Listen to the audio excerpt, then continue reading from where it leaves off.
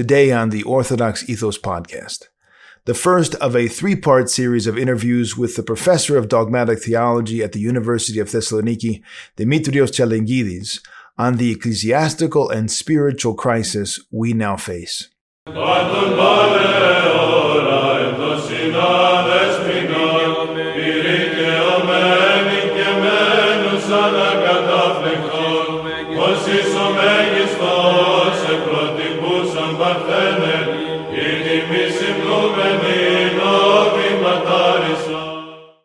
We are grateful to Professor Tselengides for joining us here on the Orthodox Ethos podcast. It is a great joy and an honor for us to have him, a friend from 20 years now, going back to my university days when I had him as my professor during the undergraduate years, my advisor in the master's program, and again, my doctoral thesis advisor. So I'm very familiar with the very orthodox outlook and teaching that Professor Tselengides offers to all of us, and for which I am very grateful. But we are honored by his presence for a more important reason, and that is because we have a tremendous need in the church today for the patristic word, for answers to the faithful's questions and problems, and for the challenges that the church is facing, answers based upon the teaching of the Holy Fathers. This is especially true for those outside of Greece, in the West, who are troubled and scandalized by the response which has been offered to date, and who are in search of consolation and clarity. Professor Tselengides brings this clarity because of his depth of knowledge, his education and his studies, his diligent research and labor, which have made him an internationally renowned academic theologian of Orthodox dogmatic theology. His important offering and characteristic, however, is his work's fidelity to the holy tradition and the deposit of the Holy Fathers, a faithfulness that he acquired by following experiential theologians of our day, those he knew personally, such as Saints Paisios of the Holy Mountain and Ephrem of Katonakia. He considers himself a humble minister, always emphasizing the absolute interrelation of right doctrine and right way of life, distancing himself from the creation of a sterile and cold academic discourse. He's the author of countless articles and 7 books on dogmatic theology, covering a wide range of topics, including the theology of the icon, grace and freedom, critical studies of the doctrine of salvation in Luther, and the satisfaction of divine justice in Anselm of Canterbury, the soteriology of Western Christianity, and the presuppositions and criteria of Orthodox theology. Through his many lectures, articles, and appeals to the hierarchy on pressing ecclesiastical matters such as the Orthodox Roman Catholic Dialogue, the Orthodox Anti-Chalcedonian Dialogue, the documents of the Cretan Council, and the Ukrainian Schism, Professor Tselengides has given much courage and direction and consolation to the faithful in Greece and throughout the world. We come to him now once again during this time of troubles that the Church of Christ is facing, troubles not on account of a virus or a pandemic, but on account of the undermining of and departure from the Orthodox identity, self-understanding, dogma, and ethos. The first thing I would like to ask you in this first part of the 3-part interview is the following. This crisis is presented, first of all, as a crisis related to health, whether private or public. And now we are entering into an economic crisis of worldwide proportions. We don't hear too often of the spiritual crisis, however, or the ecclesiastical crisis.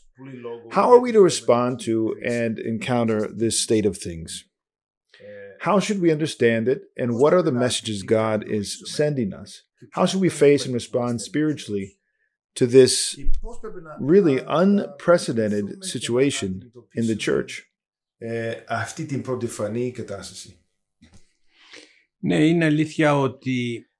Yes, it's true that most people understand the crisis in a material sense. When an economic problem arises, a problem with employment, with making a living, this is when it is felt, because the man of our day has become a materialist.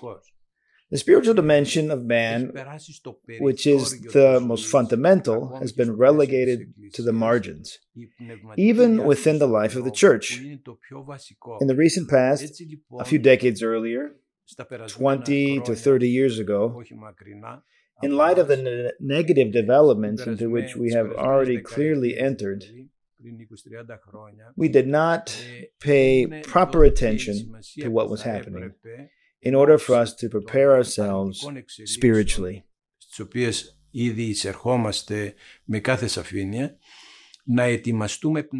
So, in the Old Testament we read, attend to yourself. St. Basil the Great has a whole treatise on this. The fathers emphasize this, especially those of the Hesychast tradition, where it has been associated with noetic prayer and is practically expressed as a readiness of the Spirit. In other words, when a man prays with appropriate attention and is conscious of whom he is talking to and what he is asking of him, we'll say more on that later. In the church, this is called a stance that gives us a kind of spiritual readiness, so that when an issue of great importance arises, whether on a personal or societal level,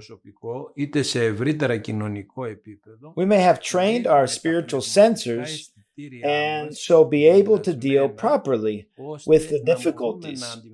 And by properly, I mean not in a worldly way, but according to the will of God. We all of the faithful in the church, have equally received our healing at baptism. Thus, we have no ontological or existential difficulty in keeping God's commandments. On the contrary, God's commandments are the specifications of being in the image of God, which we had. The only difference is that now we Orthodox Christians are at an advantage over the other people, in that we have not only been healed by baptism, and so no longer have any weight or ancestral sicknesses, and much less does the evil one have any sort of power in us to direct us. But all of us faithful have equally received, I repeat, equally received the advantage of having the kingdom of God within us, which Christ promised. This occurred by Holy Chrism. Yet although we equally receive this kingdom of God, it is not seen to be active in the majority of Christians. I do not wish to analyze this, I'm simply mentioning it. To what is this due? As St. Paisius aptly put it, it is because we are filled with a rubble. This rubble is the various kinds of noetic refuse of vainglory, as St. John Chrysostom says, or simply our sins, which are purely the result of our free will, of our free choice of sin, and not of some internal ancestral sicknesses, since we have been healed. Because God is a God of gentleness and freedom, the grace of baptism is not expressed by force, but remains inactive within us, although it is inalienable. It is as if we were not baptized, since we act, think, and speak like the rest of the world. Simply from this realization, we understand that because of sin, we have spiritually become like those that aren't even baptized. When, however, we desire to reactivate this kingdom of God within us, this is very simple and easy. It has repentance as its starting point. Let us remember the parable of the formerly prodigal and therefore saved Son. The first action is to turn towards our Father, towards God. This action is very much helped by God Himself. Even before we approach Him, He is depicted in the parable as being outside of the house and awaiting for us, embracing and kissing us, while sin is still upon us. Repentance, however, has already effected a first cleansing. We read that when the prodigal son went to his father, the father embraced him and kissed him lovingly on the neck. He fell upon his neck and ardently kissed him, not simply kissed him. This means that God does not take issue so much with a man's sin as with his lack of repentance. Realistically, this allows us to be very optimistic. That is, the first move on our part for this beginning, which is uncreated inside of us, that is the kingdom of God, which defeats all the powers and Lucifer and his armies, and of course death and sin. Therefore, thenceforth, man does not act on the basis of fear, which defines his ethos, the quality of his life. The evil one, of course, uses fear as his instrument to keep man from repenting. To keep him from repenting. He makes it difficult for him to repent in this way. When a man commits sin, he provides space for the evil one to exist. He grants rights to the evil one. And so when a man wishes to drive him out of himself, the evil one does not leave because he's a bad master. He says, I now have rights upon you. Since you gave me space, now I shall not come out, even if you believe that I should rightfully leave because you have denied me. He is a bad tenant. Is this seen primarily in habits? It can be expressed as a habit, but it can also be expressed by continual requests, telegrams, as St. Paisios would call them. Which the evil one sends us in the form of thoughts, which are craftily invested so as to seem logically beneficial, until we realize that we have been terribly deceived. But then he brings us other difficulties, also seemingly logical, to stop us from repenting. There he presents shame. He does not present shame when a man is sinning, but rather when a man is about to repent and confess. So this does not concern moral bodily things only. This concerns a man's entire stance. What do we mean by a man's entire stance? A man either turns toward God in repentance, and what does repentance mean? In Greek, repentance means I turn my mind in the opposite direction. That is, I turned my back on whatever I was previously facing. I was facing the world, which lieth in evil, and consequently the entire civilization that I built within myself by my education, since this education and this civilization are largely the result of the worldly spirit, and so not of God. We do not need proofs to say this. The whole world lieth in evil, it says in Scripture. Therefore, whoever repents must turn his back on the worldly mindset, of which the devil is the ruler. But this is not for the one moment when a man has realized one specific sin, since man is on a blade of a razor, meaning that independently of his baptism, he is free to decide with his disposition to move towards the evil one and towards the world.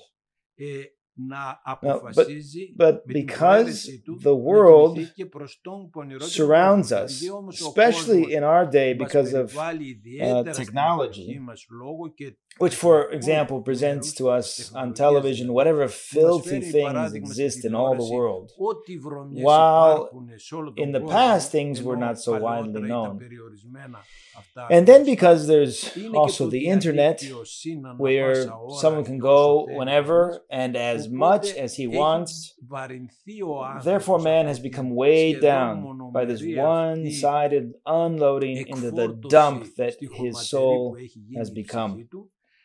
As a result, it seems impossible for him to develop a spiritual life. The evil one tells him so too, right? He tells him all the time, you cannot be saved. Yet these things are not so. The kingdom of God within us is not created, but uncreated. In other words, it has the divinity. The divinity pulverizes all these things, even if they be reinforced concrete on our spirit and on our heart, precisely because it is the divine power. The key, however, for the activization of this power, this okay, is found in freedom, which is expressed as repentance. Repentance is simply the turn. But beyond that, all the things we have mentioned cannot be activated. A man can receive a down payment even from his turn alone. But all of these things are granted in the mysteries, right? So the church is the hospital that heals us. Christ himself is the doctor. Hierarchs and priests and others are the hospital's staff. The medicines granted are perfect and do not leave behind even a scar of sickness. Man is healed perfectly, says St. John Chrysostom, because these medicines act uncreatedly. They act uncreatedly, while they do have an external material sensory form, as is the case with the water of baptism. The holy water, the bread, and the wine, within them is the divinity. Thus, an icon also is equally a carrier of the uncreated divinity.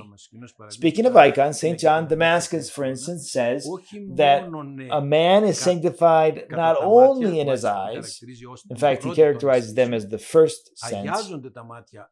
The eyes are sanctified when they behold an icon of the church because it is a carrier of the grace of the one depicted. When he venerates it, because that is a more proximate relationship, then particularly he does receive the grace of the saint. In this case, Saint Theodore the Studite, in the second phase of iconoclasm, says that even if someone should say that the divinity is present in the icon, he does not err. He is not mistaken, except that it is by a union by grace. It is by union by grace. Thus, it's not the paint per se, not the wood, it's not the metal that is sanctified, but rather the form that is depicted and to which the veneration goes. So, we are not speaking of a dogma of the church. We are now speaking, rather, of a dogma of the church, and I'm elaborating a bit more on this because it is somewhat relevant to our times. So we have to return to this topic, as you like. For now, with reference to this, let me close by mentioning the dogmatic importance of this matter. In the minutes and decisions of the Seventh Ecumenical Council on the icons, we read that whoever does not venerate them, if he be a priest, he is defrauded, while if he be a layman, he is excommunicated. Thus, it is not simply a good pious tradition. If you like, you venerate them. If you don't like, you don't venerate them. No. If you don't venerate for any reason, then you're outside the church. You'll tell me, so all these people who do this, they are condemned, they are excommunicated. I'll say, yes, regardless of the fact that they haven't received a personal excommunication from the leadership of the church, because it doesn't deal with this matter, and it does well in not dealing with it. The church wants to inform you of the certification of what you will be living. You see. In other words, just as we receive payment in full consciousness for every sin that deactivates the kingdom of God within us, how does this work? Well, we do not have communion with God. Let someone ask himself if Christ is living within him while he is not keeping the specifications of the life of the church. And by specifications, I mean the dogmatic teaching. Let such a man claim, if he can, that Christ is living within him. The Ecumenical Council comes along and states this to help us so that we won't need to search long. Right? It tells us, did you not do this? Now you are suffering the consequences.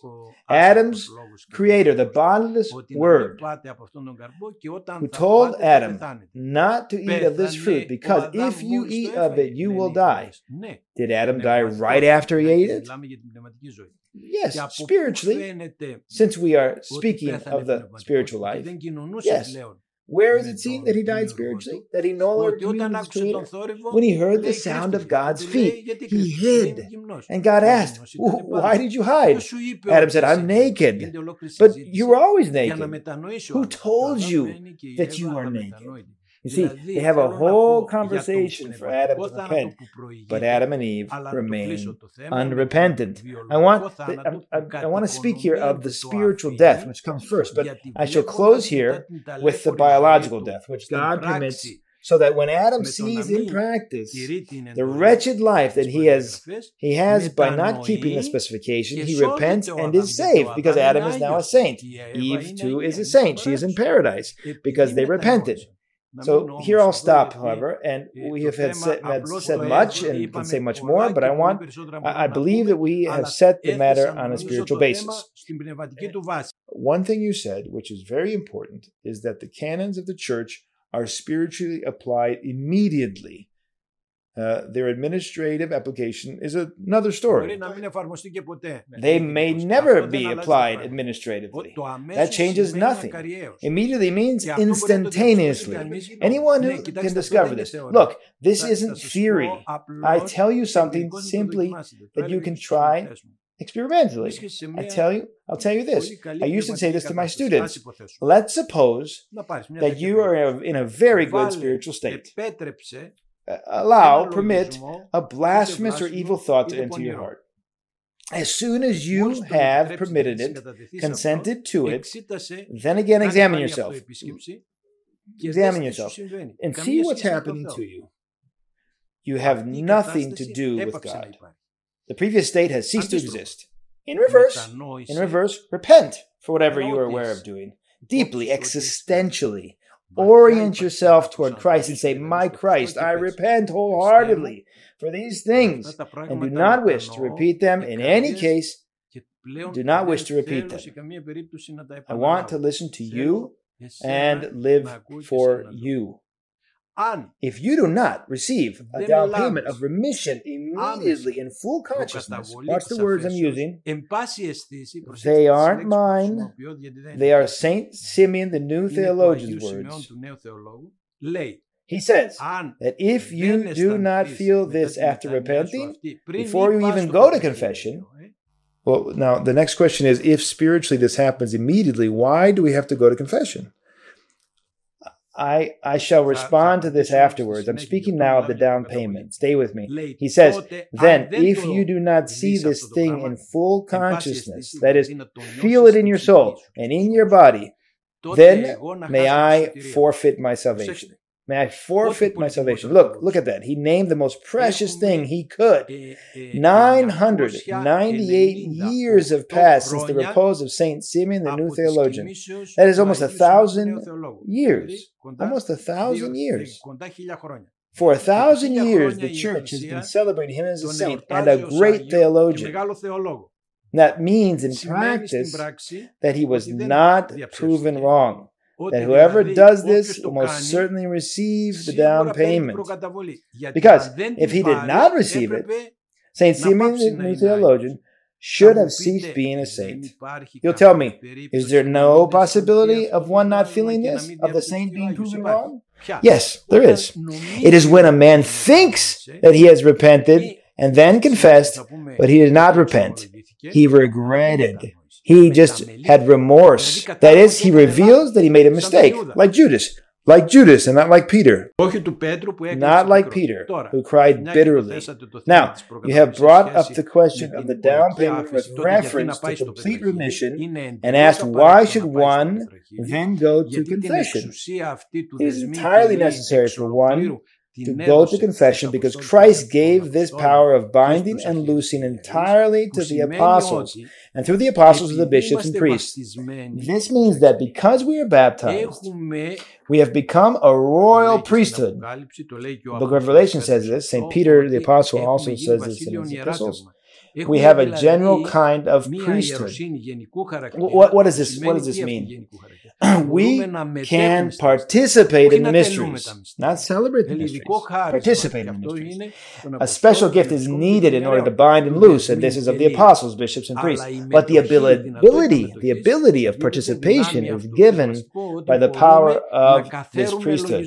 And the basic thing is that we can defeat thoughts. We can defeat the thoughts. We have the spiritual power within us, within ourselves, by our baptism and holy chrismation, to defeat thoughts and every high thing which lifts itself up against the knowledge of God, according to St. Paul. St. Paul says this in 2 Corinthians. Now, I come to the mystery of repentance, which is different from the mystery of confession. Repentance is the existential turn towards God and our persistent concentration on Him alone, as much as possible. This is evident in prayer. That is, we are in repentance when during prayer our nous does not travel around, when it is focused on God on the whole, and whenever it does not depart, we bring it back. Whenever it does depart, we bring it back, repenting that it isn't where it should be continually, because the nous should be continually working. Christ told us, He said, "My Father worketh until now, and I work." He called us to be working. The work performed by the nous, which is worthy of the supreme worth the nous has in man, since the nous is the governor, the peak. This work is prayer. And let no one say, if I'm praying, how can I take care of worldly cares? When a man is praying, then he becomes brilliant because he sees things in a spiritual way. He puts them in the right priority, swiftly, and makes the right decision. We think that by making our nous independent of God and bringing it down into our mind, that is, by reckoning purely with our logic on the basis of the available data, we see experientially that we make a mistake. Sometimes very many mistakes, because there is one thing we didn't consider. The spiritual man, however, does not make mistakes. Not because he's infallible, but because the spirit that possesses him, that lives within him, governs him, is the Spirit of God Himself. So, even from the viewpoint of being spiritually bright, smart, it is our best interest to be in repentance. This regards repentance. This is what continual repentance means, not our occasional report of some sin. Right? Not just some sin. You said earlier that repentance is only a turn. No, not only a turn. It is the existential turn as a first movement and a permanent movement, if I may say so. Right? I call it a turn because experientially our nous slips away and we have to bring it back. Beyond that, the process of repentance contains what is called self-visitation, which is when we pray that the Holy Spirit enlighten us. That is, enlighten our darkness, so that we may see what is happening to us. This is self-visitation. During self-visitation, we realize what is happening within us. And then we come to our self-diagnosis. That's what the prodigal did, right? He came to himself. Precisely. He came to himself, visited himself, saw his pitiful state, and thought what he had with his father. So it was the beginning of repentance, not the end. Precisely. It is the beginning of repentance, but it also has procedures. So, in other words, if after we have critiqued ourselves and seen what state we're in, then repentance is more evidently born. Right? He said, I shall go to my father. But from the moment he said it until he actually came and went to his father, there's a whole trip, right? Which St. John Chrysostom analyzes very well. Let our audience read the pertinent passage. It says, he went to his father. Then it says he decided to go to his father. And then it says he went to his father, but while he was on the way, his father was outside. Right? He was on his way. His father was outside. As St. John Chrysostom interprets, in his disposition, he decided to go to his father. But it's not easy to go. The evil one had power over him, and as we said earlier, because the prodigal son had been doing his will. So the evil one had him in bonds. Right? When a man becomes a slave of sin, just because he made a good decision doesn't mean that he'll realize the decision. Right? First of all, he has to battle with the demonic powers. Let's remember this in our conversation, because after repentance, the first thing we need to seek is for these powers to be immobilized. If they are not immobilized, if the evil one who's occupying certain spaces within us by our passions does not come out, we shall not be able to do anything, right? We shall be swinging back and forth, back and forth. So the first thing we must do immediately, which can only happen in the mysteries, is that we must go to confession, because it is written, when he went to his father, the father embraced him and kissed him. What does that mean? He accepted the man that repented. So we repent, we go there. For communion to be restored, we have to publicize these things, because publicity extinguishes the evil one and ridicules him, right? And then, in this sincere confession, which is a different mystery, that is, when we have not only considered and decided it internally, but also confessed, then we receive this entirety of remission, right? This entirety of remission. I want to comment on the down payment a bit more, but because they are of such great importance, we cannot go to our confessor very often, but we can repent and receive the down payment and so be free, relatively free, of the evil one in our decisions and actions.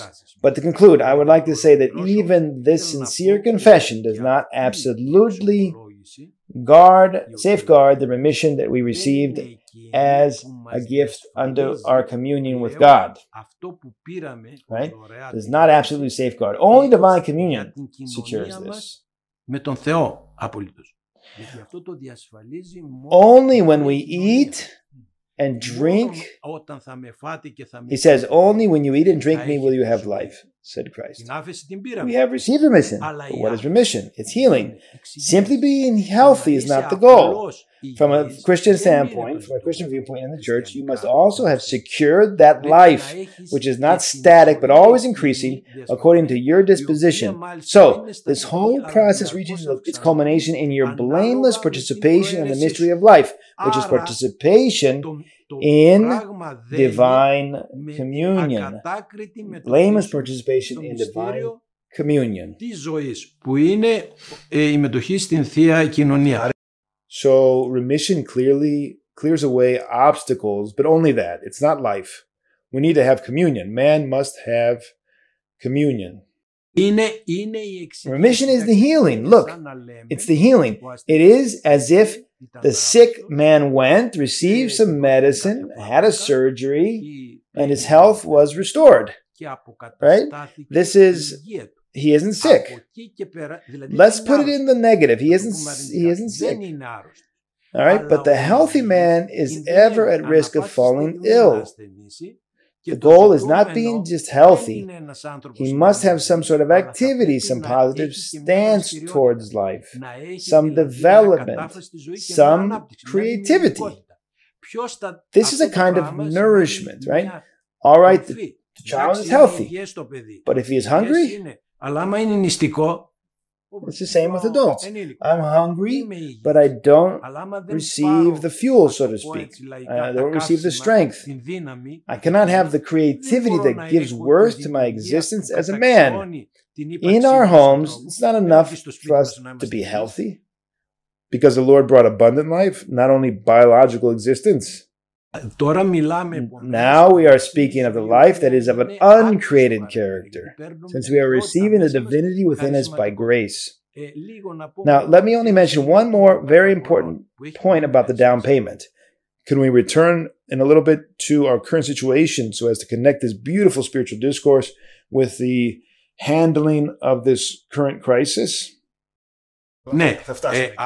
Yes, look, without the substructure that I have spoke of, whatever else we would have said would have remained incoherent and suspended in air.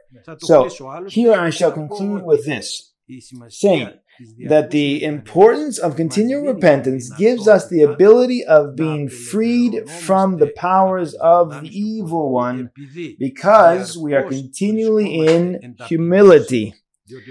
Since we acquire humility by repenting, and as St. Pius would say, there's no exception in the spiritual law of humility. Quote, God giveth grace to the humble, according to St. James. When we receive this grace on the level of the down payment, by repentance alone, we have a certain liberty of proper spiritual movement. Right? This is not absolute, but then we say, glory to God. We live by these down payments. Right? I'm saying this in connection with the present situation that we live in. The churches are closed. We aren't receiving life within us since we aren't communing. Right? It's very serious, very serious. Nor can we even go to confession. But we can have remission of sins in the form of down payments. Right? By experience, we realize that not everything is black within us. Of course, we know that this is only the beginning of healing, but still we are not dying because we are repenting. Right? Now, with this mindset as a prerequisite, we are now coming to answer the question of how we, the faithful, should face the situation imposed on us by the world, which initially presents itself as a health problem of the whole world, which then has consequences on our spiritual life. And this is what mainly concerns us. Our spiritual life is not abstract. It's not a matter of the intellect, right? It is a matter of eating and drinking Christ himself. As he said, if you do not eat and drink me, you do not have life in yourselves. That's what he said. I believe that now we have before us a framework in which we can speak. On the one hand, it is a commandment of Christ, non-negotiable, irreplaceable. Right? If we are not eating him and drinking him, there is a specific time period for which one can survive.